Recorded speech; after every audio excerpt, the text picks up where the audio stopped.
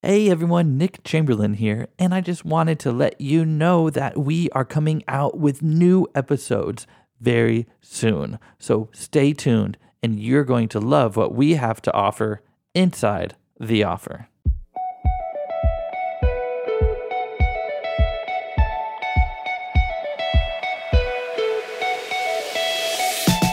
Hello and welcome to Inside the Offer, a podcast that is dedicated to connecting and bringing life to those who are on a mission to provide for their family by building their own successful business. We believe that the key to standing out in the crowded world of entrepreneurship is having a unique offer that sets your business apart. Whether you're a stay-at-home parent looking to create a side hustle, a recent college graduate with an entrepreneurial spirit, or a seasoned business owner, this podcast is for you. We'll sit down with individuals who have navigated the unique challenges of self-employment to share their stories and insights. We'll uncover the paths that have led them to where they are today and the strategies they use to build and grow their businesses. Don't forget to hit subscribe on your favorite podcast catcher so together we can inspire each other to reach our goals and create a fulfilling future for our families.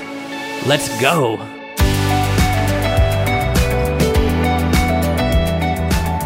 Hey everyone, and welcome back to Inside the Offer. I am your host, Nick Chamberlain, and I'm super excited about this episode with Taylor Martin today. He is the CEO and founder of Design Positive, which is a full-service strategic branding and accessibility agency. So if you need a website, a brand redesign, they got you covered. And in this interview, I talk with Taylor, and we really dive into what is branding, and we take a look behind the scenes on how his business operates.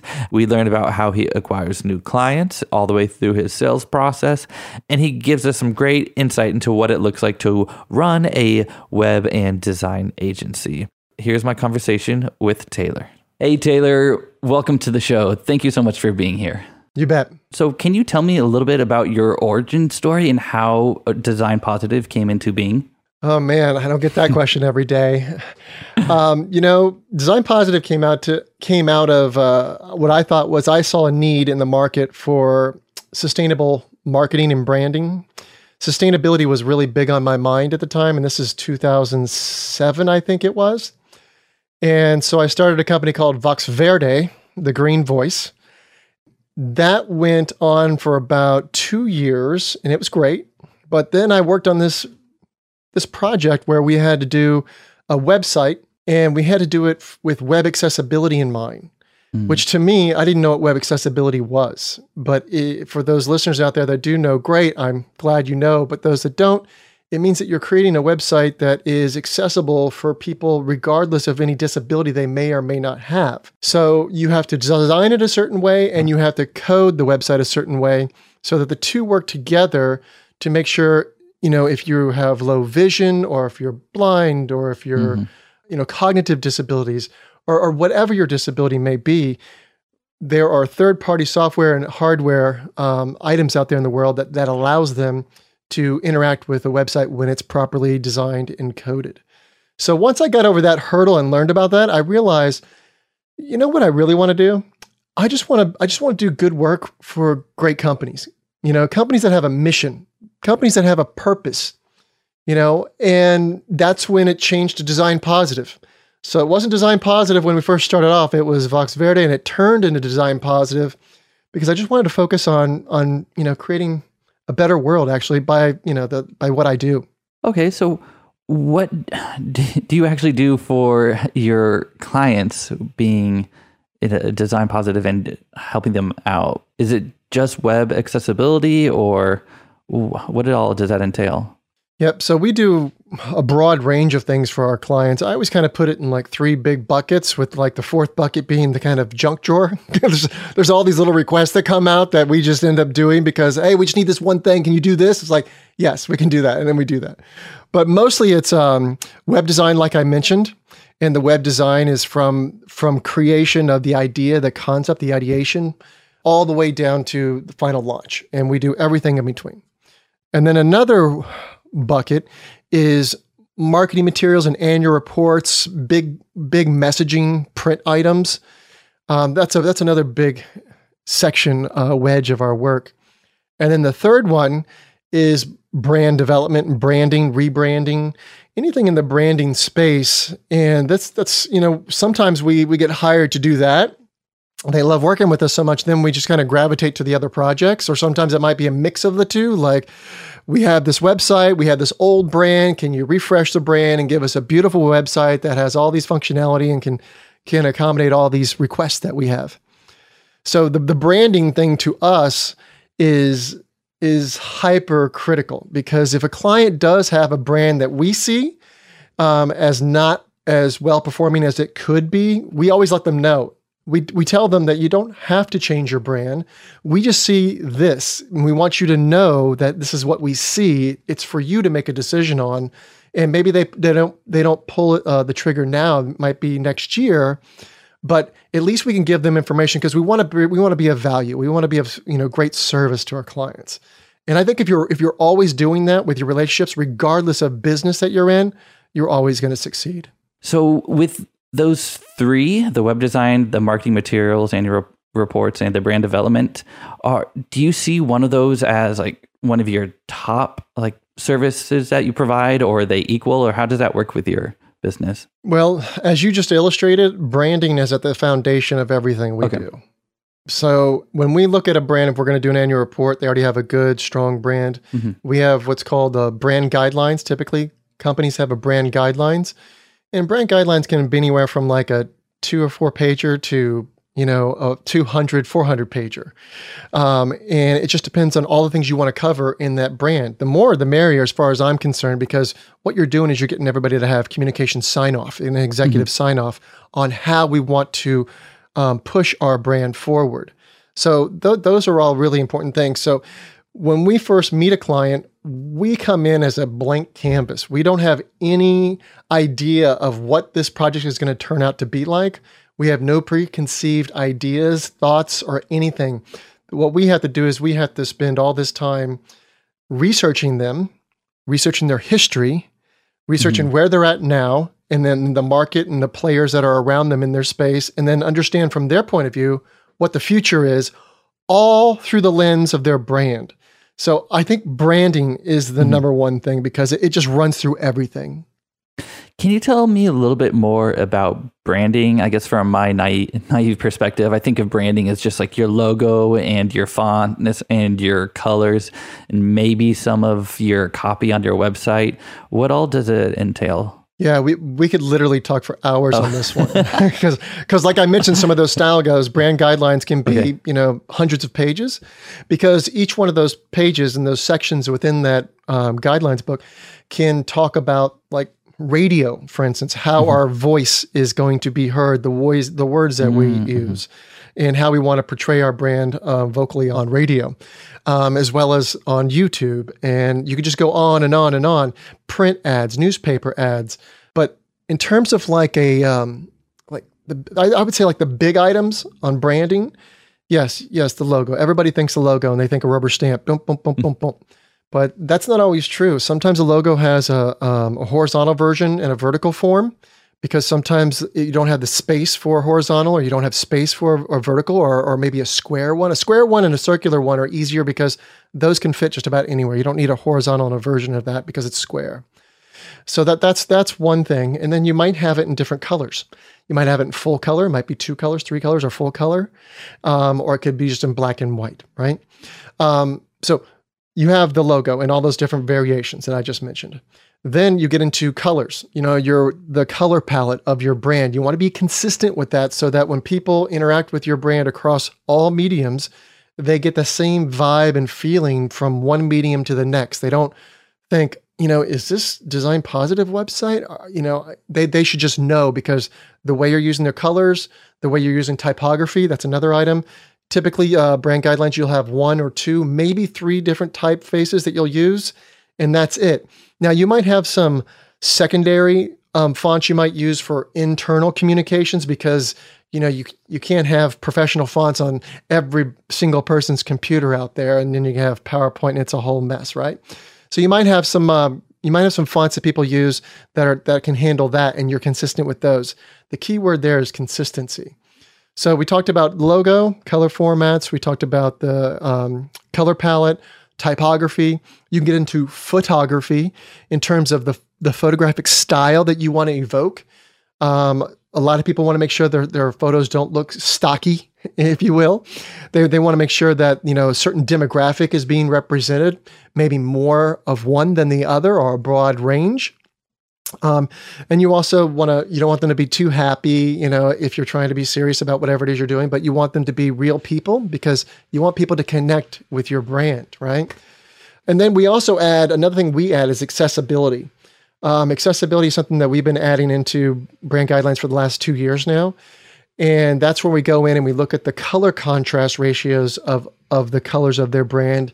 And sometimes, you might have a color that's on your website that is not exactly like in your brand guidelines. And that's because the color is not dark enough. And you need to have enough color contrast online so that the font, the type is legible for somebody with low vision. So that we have to go in and explain all that. And there's a lot of different degrees of that when you follow the WCAG AA compliance. That is kind of the golden standard. Are you familiar with WCAG? Nope, I'm not, but now I am. So no one is really. It's also people do know like Section 508. That's the government's version of it, and they're pretty similar with each other. But again, you can just go into anything and everything when it comes to brand guidelines. You can go down to the style of artwork that you do for all your social media posting and how many words you use. You can focus on your keywords for your SEO. Like if we're talking about this part of our business, we use these keywords mostly. This type of our business, we use these keywords, and so on. You can just go down. And then you could also talk about the type of imagery that you use. If you're not using photography, you might be using illustrations and the style of those illustrations. So your photography might have a certain style to it because the style of the photography is trying to evoke, again, that vision that you want to have for your brand. And you're going to have your mission statement, your values, and hopefully your purpose statement, which is like the number one thing to have on a brand guidelines these days. Mm-hmm. So again, I could literally go on for hours about this. Okay, but now I want to kind of how did you learn all this and how did you get into this? And is this something you've always been passionate about? So that's a good question. So I would say I had great teachers when I was in college, which it seems like yesterday, but it was literally 26 years ago. I went to Savannah College of Art and Design. I had some amazing teachers, and I think the best art facility for college in the United States. It is hands down just awesome. I mean, there's just so many tools at your beck and call that you could just run and experiment and play with. So that's what kickstarted my career. But when I got into it, I just fell in love with business. Mm-hmm. I just love business as a machine and the cogs in the wheel and everything of how it operates as a whole. There's just so many tentacles of it. And branding has to be on all of them, basically, because even if you're communicating down the chain of command, you still want to have your messages and your PowerPoints on brand with the company because you want to keep that consistent, that voice, as well as your advertising, of course, and talking with your suppliers. You want to make sure all your communications with your company is on brand. So I think to answer your question, I just fell in love with business. Mm-hmm. And in so doing, I love communicating for businesses because from my point of view, I have to literally stand in the shoes of the corporation and look at the world through their lens. Mm-hmm. I have to look at it from their shoes, their vantage point, and say, I understand.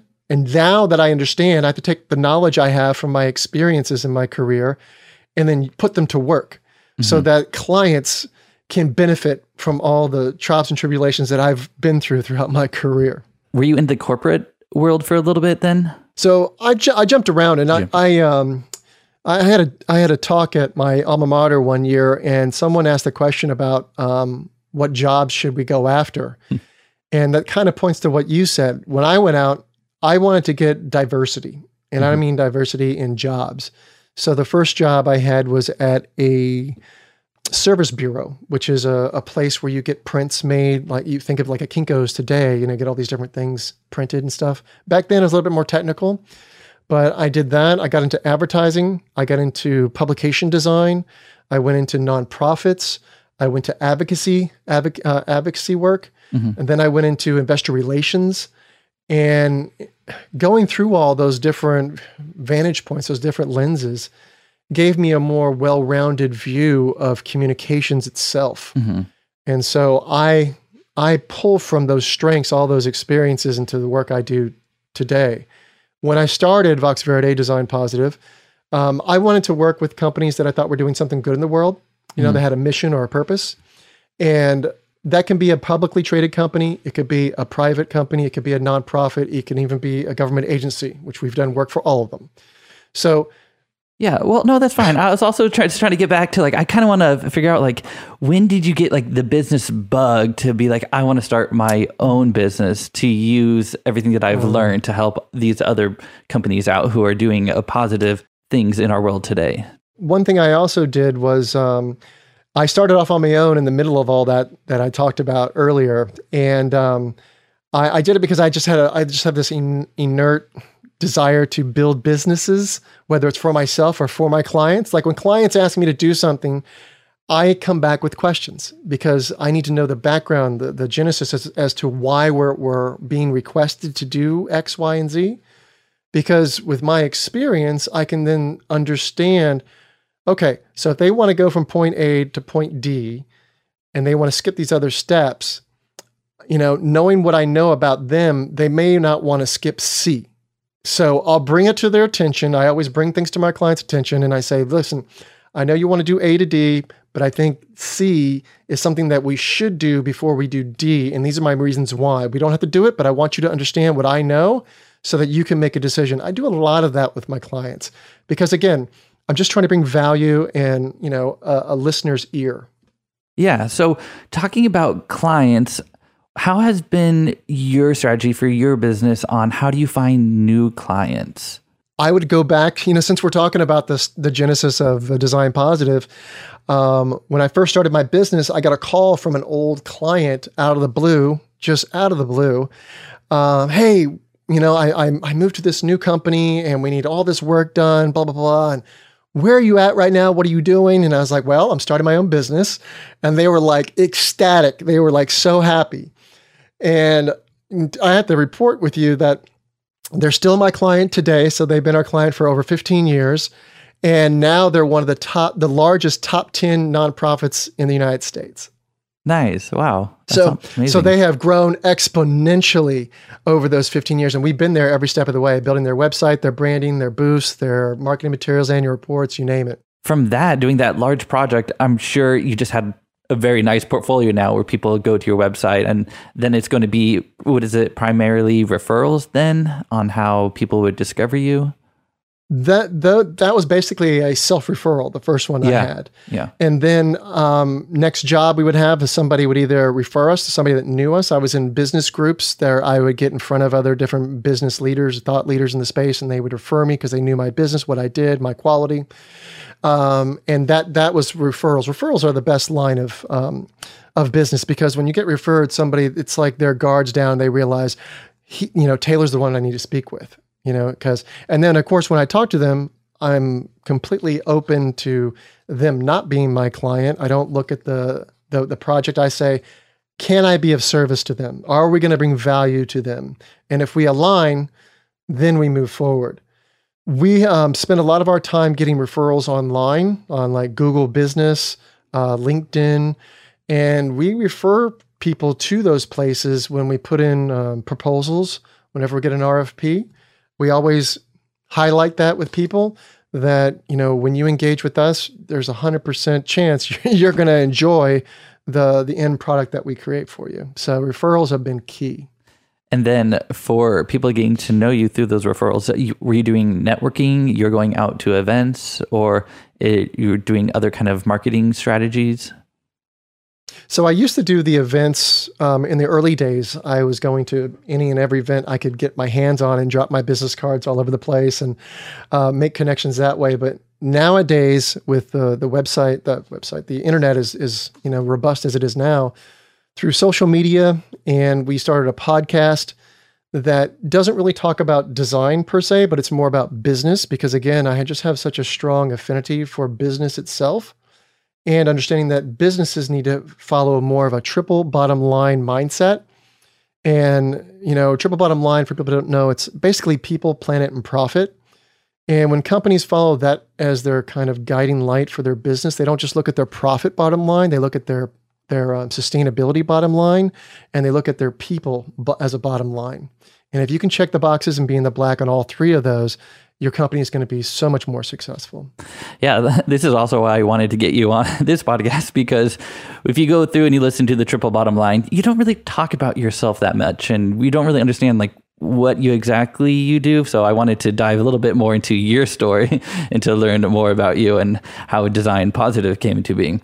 So once you have a client who's been referred to you and they reach out to you and they seem like a good fit and you're like, they're going to be a great fit for you as a client, what's the next step in the process for you?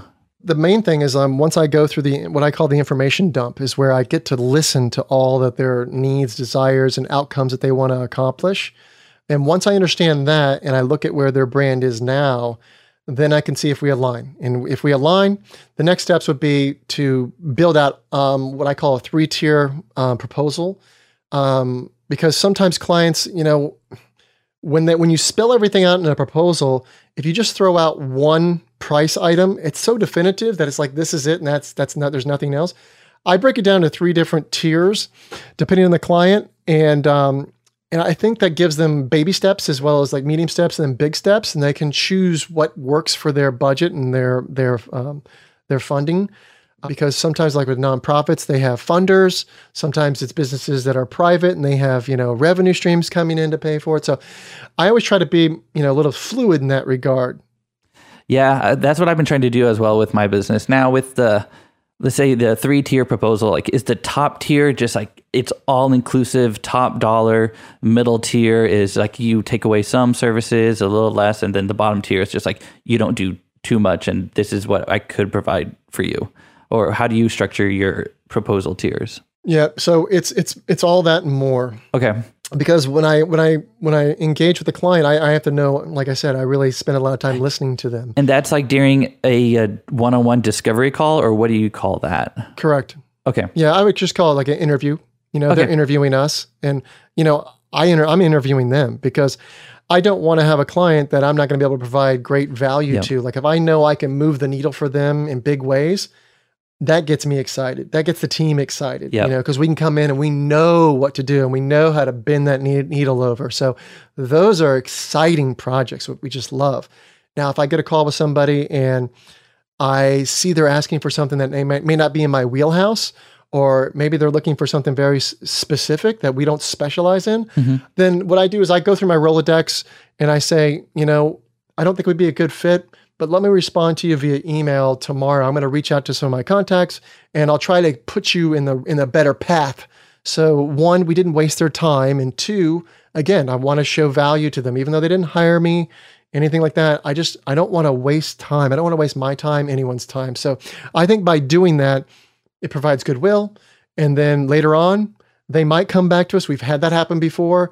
Or one time we had somebody that we did that with came back and hired us for consulting so that we could help guide them through the process because they trusted us so much, and the companies that they were interviewing, they just didn't know which one would be the best for them. So the first tier can be the bottom tier can be just bare bones, what they think what they are requesting or what they need.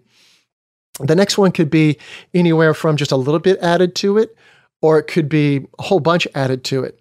And then, yes, the top tier is everything I think that they could possibly need to get their brand and marketing or website or whatever it is that we're working on with them to a whole nother level. And then I explain that explicitly, the pros and cons of why we're offering this to them, why we're proposing it to them, so that they can understand and they can weigh a balance of how everything is. Okay. And have you gone through different offers like that with maybe 1 tier, 2 tiers? Have you noticed that this 3-tier proposal system has been the best for you? Absolutely. 100%. No question. I just wanted to back up a little bit about when you're doing the interview process. Do you have any kind of like guard post guidelines or something when people are trying to have an interview? Because have you gone through like an hour interview and you're like, wow, this is not a good client at all. Like I need to get out of this. Like, how do you prevent that from happening? You ask certain questions at the first. Okay. And some of those questions that they're a little bit of and I remember having somebody I was hiring for something and they used that on me, but they did it in a very rude way. And I was like so turned off. I was like, I never want to be that person. Okay, yeah. But basically what you do is you find out, you say, okay, what are you trying to do? What are you trying to accomplish? You get all that out. And then once you get that out, which is only a couple minutes, so it's not that big of a time, waste. But then once I know that, I say, what I'm hearing that you're wanting and what I see on your website, where you're at, let's talk about, if they want to upgrade their website. You want to get from here to there. And I'm looking at it, between X and X dollars. Does that sound like it's within your, space of budget? And sometimes they'll just say, no, that's way outside. Or they'll be like, no, that works. That's totally in line. I said, then we should continue talking. If it is outside of their budget, then if I can, I try to, again, steer them down a path that they can find somebody that can work within their budget. Yeah, I've been noticing that also kind of in my space I'm in the podcast industry. There are larger podcast production companies and they are charging, it was from $75,000 to $255,000 for 8 episode series. Can you believe that? And so people are constantly reaching out to them. And so the founder, she now has a list of smaller podcast production people. And then she says, well, what's your budget? And then she starts shooting them out to people within their budget. And so that's like kind of her just kind of guidelines of just like, before you even get into the door, like with the interview, it's just like, this is our current rate. Is that in your rate? And for most people, it's not. And that's because she only works with Fortune 500 companies. And I was like, wow, I had no idea people were spending that much money on a podcast. But now, going back to you, Taylor. So after you have the sales and everything is locked and loaded, do you send them a contract, or how does that work on kind of like the legal side of things? Yeah, so the proposal is a contract. I do it all in one. I don't like wasting time, as I keep saying over and over again. So even our proposal, we don't do 20, 30, 40 page proposals. We do 7. Okay. And every once in a while, we might add on additional pages to it if they ask for it in their RFP. If we feel it's necessary. Sometimes we don't feel like it's necessary, and we just tell them that, we don't have time to gather all this information they want to together. But we do tell them, please, by all means, call any one of our referrals. Mm-hmm. And we always give more than ample referrals. I'm also trying to learn about the different terms. You have a proposal or a contract or a client agreement or a quote or an estimate. Are those all kind of the same but different, or what's your view on those? No, it's all the same. So the proposal is the estimate, and we lock it into a price. It's not an estimate, it's a quote. So this is the price it's going to be for them. And what we don't like doing is we don't always like, managing our hours. I hate managing my hours. And so when we do a project on a fee-based, we don't have to worry about hours. We have a set budget, and then our team goes to work, and we don't think about that. What we think about are the client's, needs and directions and their communications that we're trying to solve. So we spend all our time on that, as opposed to how many hours I spend here and how many hours I spend there. Oh yeah, that's been a game changer in my business too, getting away from the hourly rate. Just like, oh, here's the flat price, and then the companies can then budget that into their budget, and they don't have any like surprises or anything. Do you ever have sometimes you're going through the project, and then after the signed project, and then a client wants way more additional things, and they're not wanting to pay more? How do you handle that situation? Yeah, that's easy. So whenever the request comes up, and this happens for any request, any type of request is out of scope, we highlight that immediately. We flag it and say, this request is not within the contracted scope of work, but we're happy to budget this out as an additional item. Can we have a conversation about it? Instead of pricing it out right then and there, I do that so that we can address it immediately. Anytime something like that happens, you address it immediately. So they know that, you're very aware of what's in budget and what's out of budget. That doesn't happen very often, though. Okay. Yeah. No, that's good practice. And I guess for me, kind of like just starting off, it's as soon as someone mentions like a little request more, I'm just like, okay, I'll do it just so they're happy. But I feel like, well, let me say this though. Sometimes when someone asks for something little, we just let it slide. It's like, okay, we'll do it. And then again, if they ask something that's a larger tier item, like I was mentioning earlier, I might even make reference, these other items were also outside of scope, but we did them anyway because they're small and, we just did them because you wanted them done. But this one is a much larger tier item. And so what I'm doing by doing that is I'm telling them, hey, you've had some out of scope items that we did anyway and didn't ask you for additional funding. And then 2, we're educating them on how this one that's at hand is a larger, scope item to review. Yeah, that's a really good way to handle it. How has I guess from day one of when you had your first client on how you priced everything to now, like how has your pricing structure developed and changed over the years? Drastically. We were doing hourly way back in the day, and then we ditched hourly and we went project based. Having said that, we do have existing clients, and the existing clients, we do upkeep for them on their website or some small marketing materials, and we'll typically bill by the hour for those. But those are more like management, managing a brand, as opposed to just coming out and giving them a flat fee for the month, and they don't use all those hours. I feel a little guilty with that. So we just allow them to do an hourly billing that way. But we started off at hourly for everything, and then we moved over to project-based. Okay, and then when you set your rates, how do you determine on the rates that you set? Is it on the cost of everything, like how much you want your income to be? Does that make sense? Yeah, I'd say all the above and more, because the thing is some organizations have a bigger budget, but they also have a bigger brand, and there's a lot more time and that you have to spend on research and requirements to get them to the level that they want to be at, that they want to be seen and communicating on. So there's a lot of time and energy that goes into that. And, I would just lean on my years of experience to be able to bring up that number to where it needs to be. But in those regards, it depends on the brand. Okay. Yeah. Cause pricing always seems kind of like the Wild West in certain industries. Cause if you go and research competitors, they're at like one end and someone's at a whole nother end. And then you have the people working with the Fortune 500 companies, and they're at like a whole different stratosphere, and you're just trying to figure out, okay, how do I place my value where I'm at, and how can I appropriately price my services where it's going to be beneficial for me, for my team, and it's going to be a good rate for your company.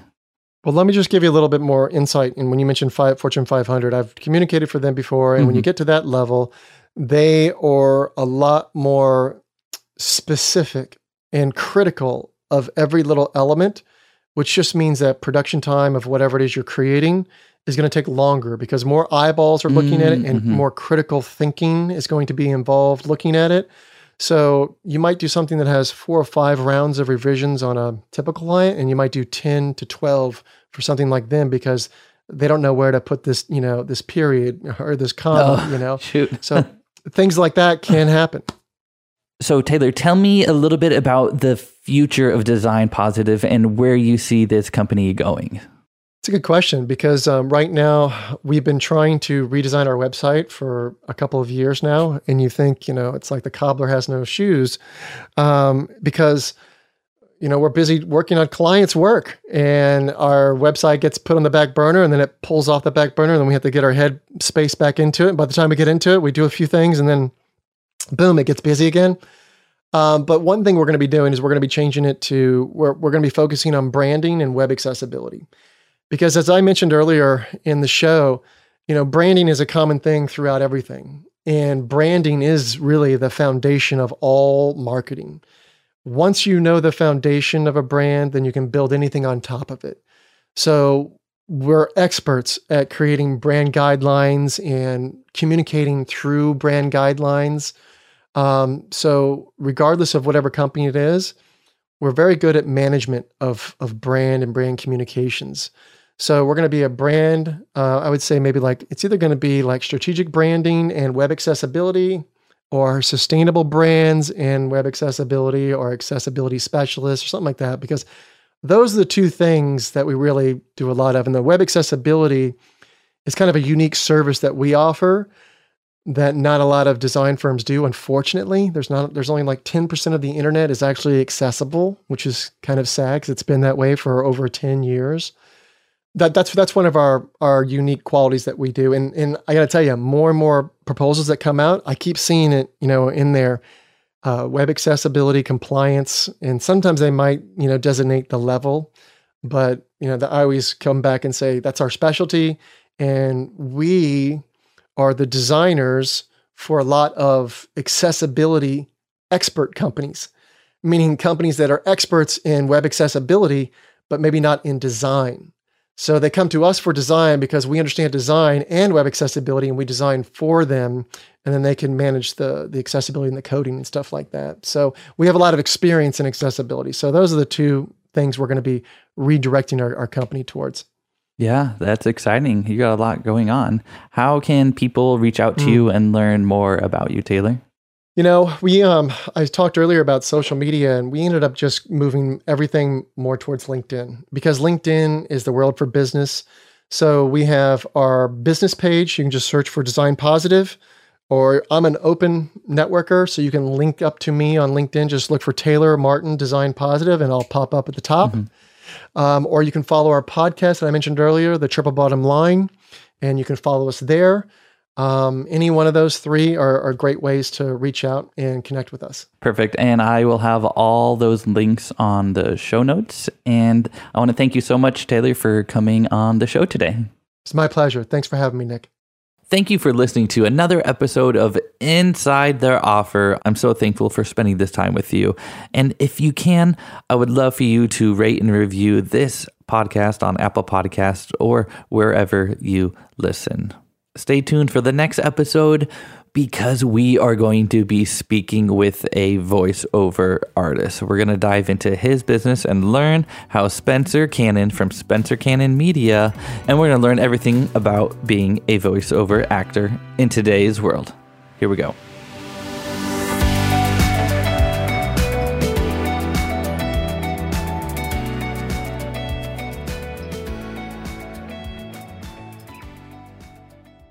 Hey everyone, Nick Chamberlain here, and I just wanted to let you know that we are coming out with new episodes very soon. So stay tuned, and you're going to love what we have to offer inside the offer.